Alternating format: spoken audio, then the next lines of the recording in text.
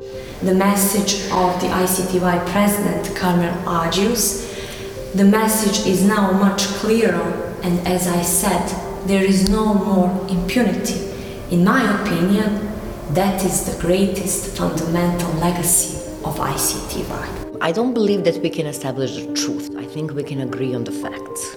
That is, for me, that is the truth. We cannot agree on the interpretation of these facts.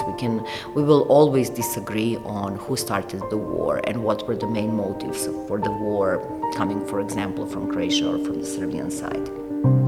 But if we agree on these common facts about the number of people who lost their lives and how they lost their lives, I think that would be a solid base for a truth. Actually, some of the victims can get support from the state through different allowances, although they are not really equal to those that are awarded by war veterans. So it's been almost 11 years since I've been here. I'm also a survivor of this genocide. I lost my father, my twin brother, my uncle, and all of them are actually buried at the cemetery here. And this is why why I'm here, why I'm actually doing this. I'm doing this because of them, in their memory, and also in the memory of all other victims killed in July 1995.